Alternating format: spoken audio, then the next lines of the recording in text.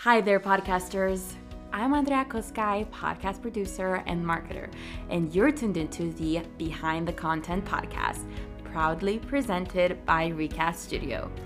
Get ready for an exciting journey as we delve into captivating conversations with seasoned professionals in the industry, uncovering the secrets to their successful content creation and distribution strategies. We'll explore everything from managing your own podcast to promoting it effectively and implementing top-notch sound engineering practices. The podcast is brought to you by Recast Studio, your go-to AI-powered podcast marketing assistant. With Recast Studio, podcasters like you can effortlessly create marketing materials like eye-catching audiograms, enticing video clips, informative show notes, compelling blog posts, and shareable social media content, all in just a matter of minutes thanks to the magic of AI. Get ready to boost your podcast promotion and enhance your online presence. Now, without further ado, let's dive into today's episode.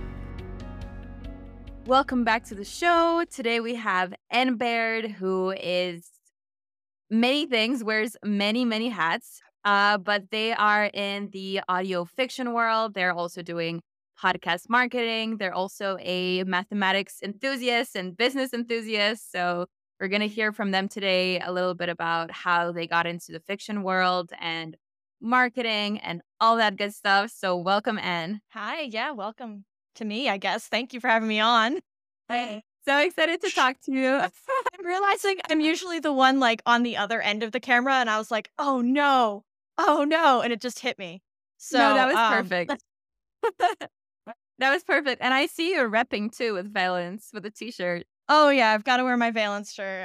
I was getting dressed this morning. Like, Nice. I'll just wear my own podcast merch, As you should. So, okay, to get started, before we talk about Valence and all that good stuff, can you share with us your journey of how you got into podcasting in the first place and what made you get into audio fiction and also co-found Hug Mhm. House Production? That's a long story because I actually started listening to podcasts with fiction. And I think that was like the first things I listened to was Welcome to Night Vale back in like 2012. So early days of podcasting, way early days of fiction podcasting.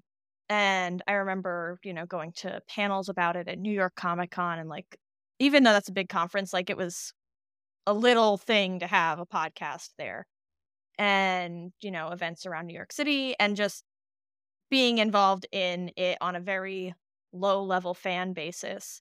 And then I got into college and I was too busy to listen to podcasts. So I stopped listening to podcasts for a few years and then picked up Dungeons and Dragons podcast and started listening to, I think the first one I listened to was one that's actually an Australian podcast called D&D is for Nerds.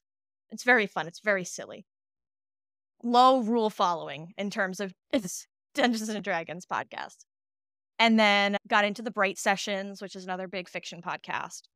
And then eventually at that point, I started branching out into nonfiction, which is what I mostly listen to now, even though I make fiction podcasts. So my listening started with fiction, tapered off, picked up fiction again, and then kind of shifted into nonfiction.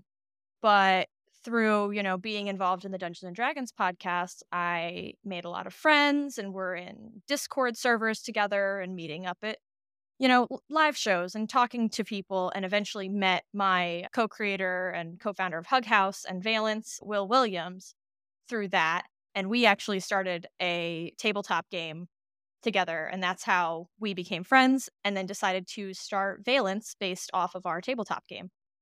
So it was a book before that, and then it became a tabletop game, and now it's a podcast. So it's had so many iterations, but that was really what sparked, getting to work in podcasts and Hug House overall. Yeah. I love how you started from being a podcast lover, because something that we talked about on the Mhm. show with like other people as well, and something that we say I think all the time is podcast Oh, yeah. creators don't listen to enough podcasts. So like being a podcast lover in the first place and then creating them helps so much, I'm Yeah. sure, in like how you even think of the storytelling and the sound design. So how was Mhm. your transition as like from a listener to a creator? How was that journey?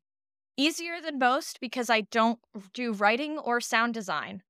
I got the easy part. So I just got to review and read the scripts. I got to help out with the casting and, choosing takes on the audio. And I did some directing for season 1 and 2 of the audio. And that was really how I got involved in working in it. And I didn't have to do too much of the nitty gritty work except like make sure we could pay to make it. Very important, if not one of the most Very important. important. Yeah. So my approach into working in podcasting was also as an audience member. It's like, is this something that I want to listen to? Are we making something that I want to put my name on and be a part of? Is it up to my standards of what I would listen to? So really approaching it from a listener audience angle, I think helped us make a better product. And, product like it's art, but you're financing it and you're monetizing it. It's a product now. Okay. Tell me a little bit about the audio fiction world. What does it mean for you and the community? And because I see you and we'll talk about it a lot with so much passion and how Mhm. many beautiful people there are there. So for those who are listening who are interested in maybe starting a podcast or, getting into that world, what can you tell them about it? Yeah. It's it's not called audio drama for no reason. There is a lot of drama. It is like the theater kid drama, you get it with fiction podcasting.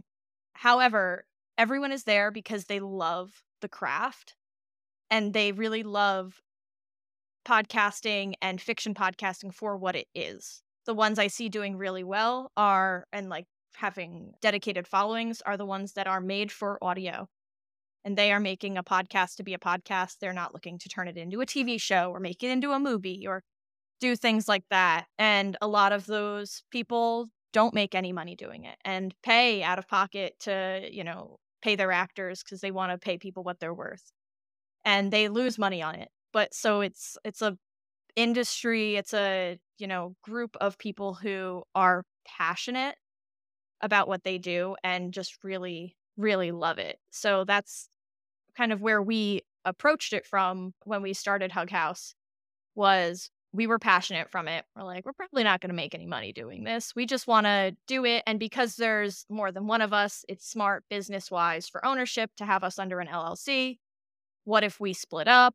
What if we do make money at some point? We were trying to think ahead and not get caught up in, years down the line. Will created Valence originally, so they want all the money from it. It's like, well, I'm working on it too.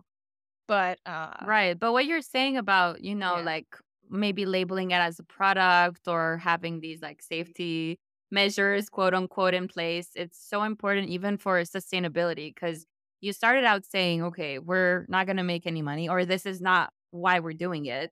But Mhm. when you do get the money, it's important for the sustainability of it. And also, secondly, it means Mhm. that you stay motivated and, you stay consistent because your ultimate goal is not, making money. It's your actual passion for it. Right.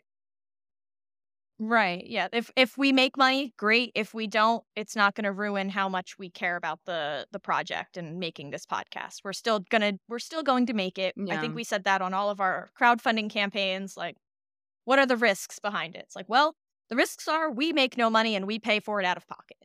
Hmm. We're still going to make it. It may just take us a little longer to get the money together to be able to pay the people who are working on the show. Yeah. But we're still here to make this art because we believe in it. We believe in its impact on other people. We think we're doing something important and we want other people to be able to hear it no matter what it costs us. Hmm. And okay, at this stage, looking back to when you started and you had all those things in mind, how do you feel about like where Hug House Productions has come and all the shows that you guys have managed to put out and all of the experience that you got out of it and all the people that you reached? We have gotten so many emails and messages and responses over, oh gosh, like the 3.5 years of like producing Valence specifically. And then our documentary, like side project Scoring Magic, that's talks about like us creating Valence, about how much of an impact they've had on people. So, Scoring Magic is us basically being real on audio and talking about like, oh, we did this and it was a bad idea and we really messed up and it screwed up our whole production. And it's still like causing issues for us today, the stuff we did back in season 1. And we were like, I wish we could redo this. I wish we could do it. There's just no way to go back and fix it at this point, and we just have to live with that and try to move forward with it and do the best we can now. And then with Valence, we've gotten emails from people who say, I am so glad you covered these themes of like family trauma and, depression and, the queer issues and stuff that doesn't get brought up in mainstream media that we are able to talk about because it's our company and we can do whatever we want and we can make the story. We have all the control, and it's going to tell a story that we think is important, and it's made an impact, and people have said it's like changed their life to listen to it. Yeah, I love that. Talk a little bit more about it, how it started out, or was it intentional from the beginning, and how it progressed, and how do you guys like put it into your work now at this point when you're, coming out with new seasons, like coming up with new shows? How does it like inform your work and your whole prep for the final Yeah. product? Because a lot of work goes into it. Right, right. So creating, the back end work of creating like a diverse product or a diverse show, and what we really want to showcase in our audio drama is that, it's not all a bunch of straight white guys behind a mic. That's not what podcasting is. It's so much more than that. That's what you see. That's the most popular podcasts pretty much everywhere are going to be, 2 or 3 guys talking in a microphone. And we're like, we can't have that. That's not what we are. So when we were writing our scripts, we took that into account and we wrote characters that were specifically not cis het straight white guys. We were like, we're gonna write this character and this guy's bi and this guy's trans and Sarah's black and he's Hispanic and this, like these people are polyamorous, and we wrote all of it into the script so it is in the like DNA of these characters. And then when we went forward into casting, we were like, we're not casting somebody to play this Puerto Rican character who is white. We're going to cast somebody who's Puerto Rican. And we did get people responding to the casting call, putting on terribly fake accents. And you can tell. What? And it was terrible. Season 1 casting call, we had 11 characters that we put in the casting call. We received over 300 auditions. And that's amazing though. It was a lot. Yeah, the 2019 was crazy for podcasting. But we had to really be thoughtful about who we cast in these roles because we wanted to make sure that our cast showed the diversity of the world that we were creating and that we weren't just putting in the same people that everybody else also casts. So another thing we did was we did blind casting where we had everybody submit through a Google form their audition and all their information, including their name and email address, but a Google form spits out a spreadsheet. So what we did was before anybody submitted everything, we hid the columns that had any personally identifying information from the spreadsheet. So we could still see, like ethnicity, age, who are you auditioning for, have you been in another podcast, not which one have you been in, and then, here's your audition audio. And then do you have any accessibility concerns that, you need us to address or any comments we should know before we listen to your audio? So we didn't know going in who some of these people were, even though we got through the casting process and we're like, oh, we know them. I love them. But we didn't realize it till afterwards because we didn't want to show preference to the top names in fiction podcasting. We didn't want to look at a list of people auditioning and go, oh, I know they're good, I'm going to cast them. Yeah, that's huge. So we made it, and that's so intentional. Yeah. And I feel like that's what makes really like your show so special because of all the thought that you put into it that even goes from like the maybe it seems like little details, but something like that that's just like a core value of what you guys do. Yeah, and we let the once we had everyone cast, we let the actors read through the scripts, and if they had any thoughts on what their character would or wouldn't do based on, their personality, or like Will and I are white. So we're writing characters who are black, and we're like, "Oh, no, we don't have that lived experience." So we're like, "Hey, listen, if we write something that you think is wrong or your character would never say that, let us know and we will change it." And we had sensitivity readers for scenes that had protests in them. We hired Tuck Woodstock to give us some feedback on how to, handle protest writing and, what it's like to be in them, especially with everything that happened in, mid 2020. We wanted to make sure we were being conscious of all of that. We had one of our trans voice actors review the scripts for scenes that focused on that theme. So we knew we were trying to very intentionally approach it from, we are not of this group of people, and we want to make sure that we aren't doing something super insensitive and that everybody can actually feel seen by this. Yeah, I love that. And like you guys are amazing because all of these things, I mean, I've never done audio drama, audio fiction. I haven't done any work in that, but it's so many things that I would have never thought of and that I'm sure, and you can probably attest, a lot of, other people that make audio drama don't think of.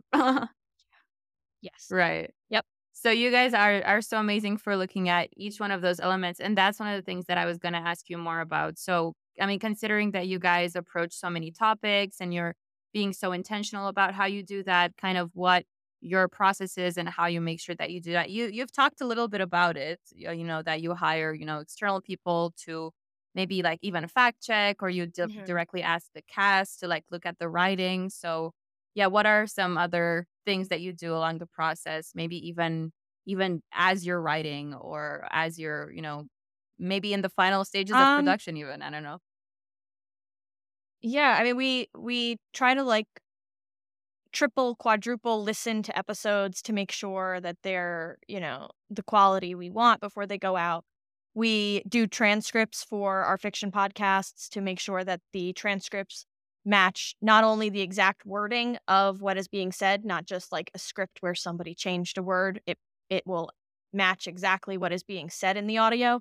But we also try to make sure we have audio descriptions of sound effects and music and tone of voice and anything that might not be able to come across in text, because we want to make sure that our content is accessible to everyone. And then we post the transcripts both embedded in the page, so that on our pages on our website for the episode, so that if you open up the page, it's going to stay downloaded, or we allow to download like a PDF, or I think we upload it as a Google Doc that's not editable, so that if they want to make a copy of it and change the font size or change, the spacing for, if somebody wants to change it for their own viewing, they can absolutely do that. Not to mention it's good for your SEO to have it on the website, because if anybody searches any of the search terms or any words from your episode, boosts you up on Google. Pro tip SEO. Yes, yes. And that's something that I was gonna That's oh, go ahead. No, go for it. I was gonna ask about the marketing side of it. Like, do you also, like have specific ways about going about the marketing side of the shows that take into consideration like all the things we talked about so far? Yeah. So a lot of what we did with marketing for the show in early seasons and ongoing, and we're still doing even though the show has wrapped, is we did promo swaps with other fiction podcasts, and we do feed drops for other shows all the time, just to take advantage of, the audience we have or the audience other shows have, and kind of share share in the love for fiction podcasting. I don't see other fiction podcasters as my like competitors. I know some people do view it that way, especially once you get more corporatized. They're like, if they're listening to this podcast, they're not listening to this podcast. Like, I don't think you understand. That's I not how look it at fiction works. podcasts and go, a buffet, amazing. I'm going to have all of it. like I'm going to have a little bit of everything. Thank you. Yeah, and if you're confident Um, in your product too, you're not gonna think that, oh, your listeners, if you just tell them about a different podcast, they're never gonna listen to yours again. Especially because it's fiction, right? Like you get involved in the story, you're not yeah, gonna leave. right. Like watch how many historical fiction shows will I go watch that cover the same exact topics? It's like I've watched 7 shows about Anne Boleyn fictionalized in different ways, and I'm still going to watch another one that comes out and be like, "Oh, here's another one." Like I don't see it as competing, especially when it comes to fiction. So, Yeah. It's um not about competition, it's about collaboration. And that's one of the most important things I mhm, think that we can like share with people listening. If they want to start one or if they have already started and they're working on one independently, don't even worry about it. Actually make it a part of your marketing strategy and a part of like your just yes. vision about what you're doing. Collaboration, collaboration, collaboration. I will say it a million times. Don't don't try to do it on your own. Please, you will burn yourself out and you'll drive yourself crazy because it's so much work that people don't realize behind the scenes. Like I'm not the creative brain and Will is not the logistical finance brain. Will doesn't want to look at numbers. So when we come up with a podcast idea, they're like, I'm just going to make it and I'm going to do this. And I've already created show art and I'm going to start recording. And I'm like, oh my God, how are we going to pay for this immediately? And what's the production schedule? And how is this going to affect everything else you're doing? And what is going on? So, you have to have everybody who's working together. Yes, for sure. And even if it's like you were talking about making podcast friends and everything, like even exchanging ideas with another podcaster, with another creator is so valuable and it's going to add so much to your work that you will only realize that once you do it. And along Yeah. those lines, what I wanted to ask you is how do you find the shows or how do you choose the shows that you want to work with? We don't have to go into the practical part of it, like, where you find them on, we use that thing, Podchaser, Yeah. Phonic, all those things. No, more like Yeah. which Yeah. creators do you go to and how do you choose them? I mean, I usually go to the shows that I like and listen to, or something that's in a similar theme to what I know my podcast is about, because those are going to be, the best audience matches.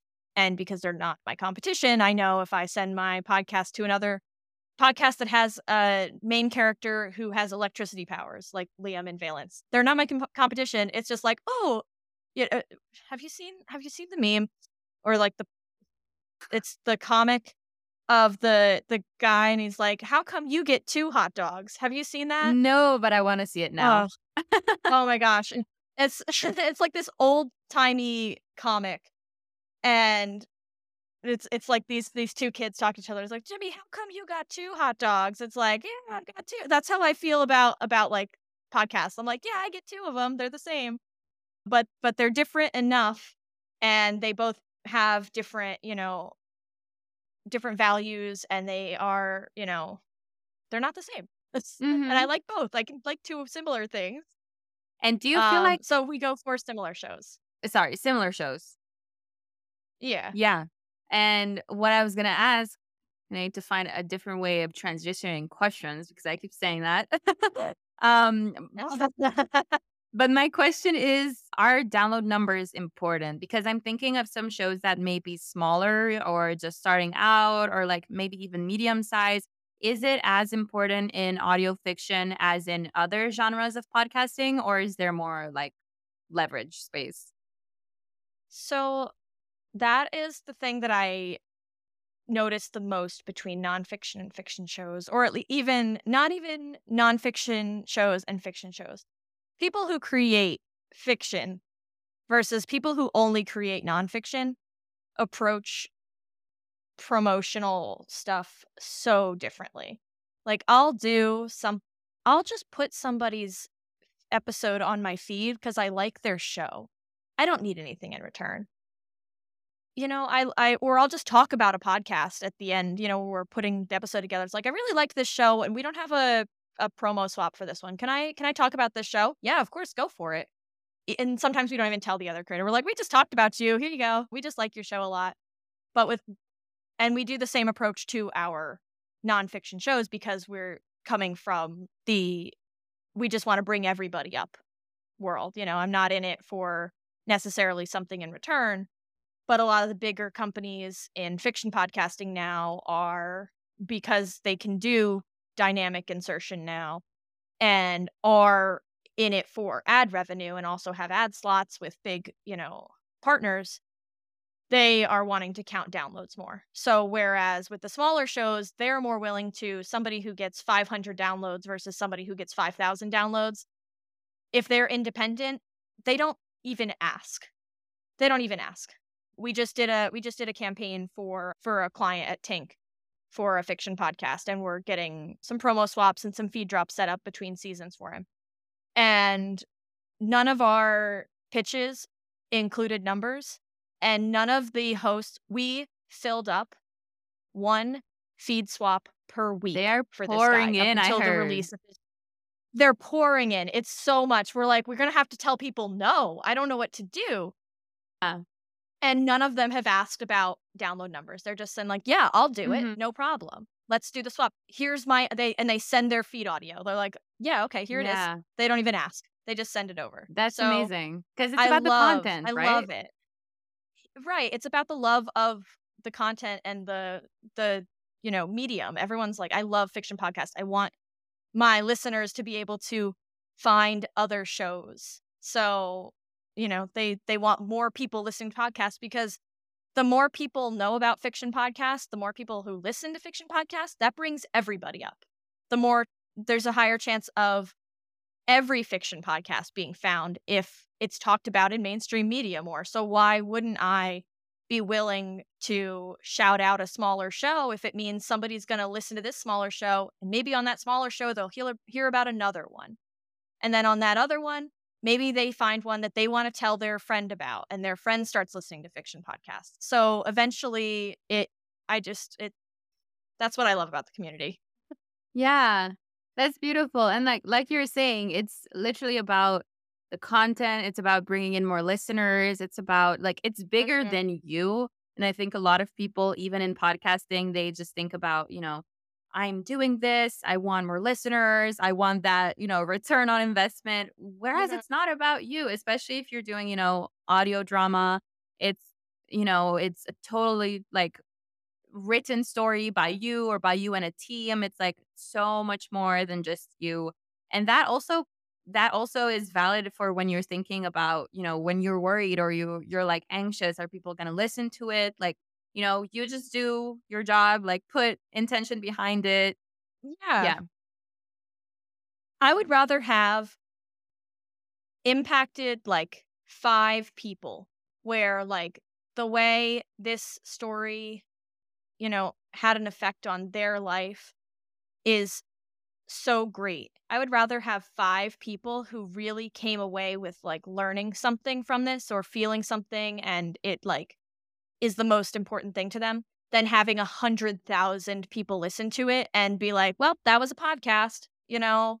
Like, I listen to so many shows that my brain turns off, and I don't even hear what they're saying half the time. But every once in a while I'll get one. It's like, I have to pay so much attention to this because I love everything I'm hearing.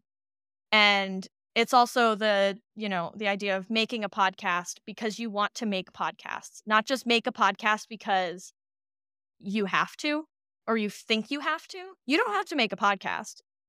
You don't have to. It's actually, people could just not do that. And I find that so much with a lot of the nonfiction stuff is like people feel like they have to make a podcast to talk to their friends. Like, you can actually just talk to your friends without recording it. Without You don't recording have it. to. Right. Yeah, you don't have to do all the other work that goes along it. You could just get on a video call with your friends and like talk about your favorite book for an hour. You don't Hmm. you don't have to also record it and edit it and try to market it and try to make money off of it. You could just do things with your friends for fun. Yeah. So considering it started out with like a small team and you just wanting to, do something that you're Mhm. passionate about and you got here and you did it with so much attention to detail and so much work put into it. I just have so much respect for it and like really applaud you for that. We have, the experience with Valence. We're able to help others who are, just starting out or just want to. We can give them like, hey, listen, we've been here. this is what you should probably be doing. Do your own thing. I don't care if you do it your own way, but I'm telling you, we did it that way and it was bad. But we also have the resources now to be able to support some smaller creators. Like last year, we brought on Desperado, that's made by Sammy Sweezy, and brought him into the network. He had an existing show. We were fans of the show. We had already done promo swaps and feed swaps with the show years before, and he was looking for someone to, host the show. So he was with a network before. And we'd never done any outside shows besides ones that just we had made ourselves. We're like, well, if we're going to take in anybody, it's going to be Sammy, right? It's going to be Sammy. We love Sammy. And Desperado is similar enough in themes to Valence that we could justify, like we could have both of these shows and they're similar. So that makes sense. So we brought on Sammy, and after, that season of Desperado aired, Sammy's like, I actually want to make another show, but I don't know how I'm going to pay for it. I'm like, well, we can help with that, right? We can help with that. So we ran a crowdfunding campaign. The crowdfunding atmosphere right now sucks. It's real bad, especially for fiction. You can look up, I work with a couple other people, and we have a chart where we actually have been keeping track of every fiction podcast crowdfunding campaign for the last 7 years or something like that. And it's hundreds and hundreds of campaigns. And you can see where the trends started to be where they're not getting any money anymore and people aren't supporting them. And it kind of aligns with social media going sideways and getting so splintered off. But we still, through our other, work with Hug House, are able to figure out how to still pay for this show. So Sammy made the pilot of the new show Levian. I was like, I'd really like to, make more of this, but I can't afford to do it on my own. And we're like, well, we can help you with that. So we were like, how much did the pilot cost you? And, came up with a budget for the remaining season. Realistically, we're like, you have to pay yourself, Sammy. If you're going to pay yourself, how much would you pay? If you're going to pay somebody else, how much would you pay? Think about it that way. That's how much you should pay yourself, because a lot of creators will undervalue their own work. So I try to think about it. If you're going to hire somebody else, what would you pay? All right. That's what you're getting paid now. But yeah, what would I pay myself versus when I think of what would I pay someone else is definitely very different. And people do undervalue themselves so much, especially when they do it with passion. So being kept on the right track for your own sake is so important. Right. So, so our crowdfunding campaign for Levian didn't raise a lot of money, but because we have other stuff that we do, and we have our existing Patreon that brings in some money, and, we work in other spaces in podcasting, we have enough money at Hug House to be able to pay for a portion of the production of Levian. So, and we're still looking into other ways to be able to pay for more of it. So we asked, what would you pay somebody else? What did you pay out for voice acting for episode 1, the pilot that you made? And then we paid Sammy that. And it was a good chunk of money, and, paid him for the work that he did on sound designing and writing the episode for the pilot. We're like, we want you to make sure that you get something out of this. Even if it turns into nothing, we want you to make sure you got the money for the pilot. And he was like, you really didn't have to do that. I did it on my own. And we're like, no. Listen. We're paying everybody for their work. We're not going to be unfair about it. So, we're still hoping to be able to do that with the rest of the season and with other shows we make going forward. We have too many irons going on. We've got so many things. Will just came up with a new podcast yesterday. Oh, that's okay. the brains I'm working with right now. I want to hear what it's about. There's a new one after this. I can't tell you. Yeah, I'll tell you later. And I wanted to ask then, are you doing crowdfunding at the moment for any show or for any upcoming season, or okay? Not right at the moment. We've always got our Patreon running for Hug House. It's patreon.com/HugHousePods. Go and subscribe. Go and subscribe. Listen to us. We put out, early releases of all of our content. We put out some behind the scenes stuff if we have it. We've got a new show hopefully launching in November, but we keep pushing it off because it's a lot of work and we're not being paid for it. So we're like, it's for fun. Not fiction, just a us hanging out kind of show. Oh, cool. Because they're a little less effort. They're a little less effort for us to do. So we can do those and release them, as as we have episodes instead of waiting for a whole season to be done. Yeah, and that sounds like a lot of fun, and I'm sure people like would love to get to know you guys more. Hopefully, that's the idea. But it's not just us. We've got other like hosts on the shows because, we want to make sure that we are showing more diversity than just me and Will, because we're not. So we have Elena Fernandez Collins, who's audio dramatic and does all kinds of newsletters and podcast critic and has been in the space for forever. They work with us at Hug House. And then Giancarlo Herrera works with us too. He's part of Whimsic Productions. He has his own shows. But he was Luis in season 1 of Valence and also 2 and 3 because we kept bringing his character back. And he's great and we love him. So we're like, we need to do more work with him. So we made something where we could talk to him more. So, okay. Awesome. Well, before you go, I'm going to ask you a classic question. What advice would you give to yourself when you started out that you would also give to other podcasters who are thinking of getting into audio fiction specifically? Basically, but like what one thing do I pick? Like if I really had to give like one piece of advice. Okay, you can pick 3 if you want. Oh, I can pick 3? No, I'm going to pick one. I think I have a good one. It's don't push yourself and just take your time to really make the show and the content that you want to make. Don't give yourself deadlines that are too tight that you're not going to be able to meet. And don't get upset with yourself if you don't meet them. Nobody's going to yell at you. Nobody's going to get mad at you. You can take time. It's okay. It's creative. There's no time limit on creativity. So just enjoy the process. Don't force it. If you're not enjoying it, then why are you doing it? Mm-hmm. Because there's not a lot of money in fiction podcasting. Everybody knows that. So if there's not money in it, it got to be the enjoyment. Mm-hmm. So make sure you're having fun while you're doing it. Because if not, what's the point? Yeah. And I think doing it with other people is like a big part of what made it so fun for Hug House. And like that didn't only show for your experience, but also for listeners, right? Yeah, that's the whole reason why we enjoyed it is because it was friends working together to make this show and to create something that we believed in and we love. And other people, ended up loving too. And that was a great, after effect that we weren't sure would happen, but we are grateful it did. And we're excited for, everything else that we've got coming up. Nice. Thank you so much, Anne. And okay, before we go, just let our listeners know where they can find you and where they can find Hug House and where they can support you guys. In which ways? Yeah, you can find Hug House at hughouse.productions is our website. And honestly, social media, we're not really anywhere anymore, except sometimes on Tumblr, because it's the only place that isn't aggressive towards creators and the world. So we don't really post on Facebook and we don't post on Twitter at all anymore. Sorry, X. Fair. We don't post on it. So, and I'm not big on Instagram. So I'm not there. So you can find me on Hug House's shows. Yes. And I'm sure you want to hang out with Anne after this interview. Oh, yeah. Anne is lovely. For sure, right? Thank you so much, Anne. Thank you for joining us on this episode of the Behind the Content podcast.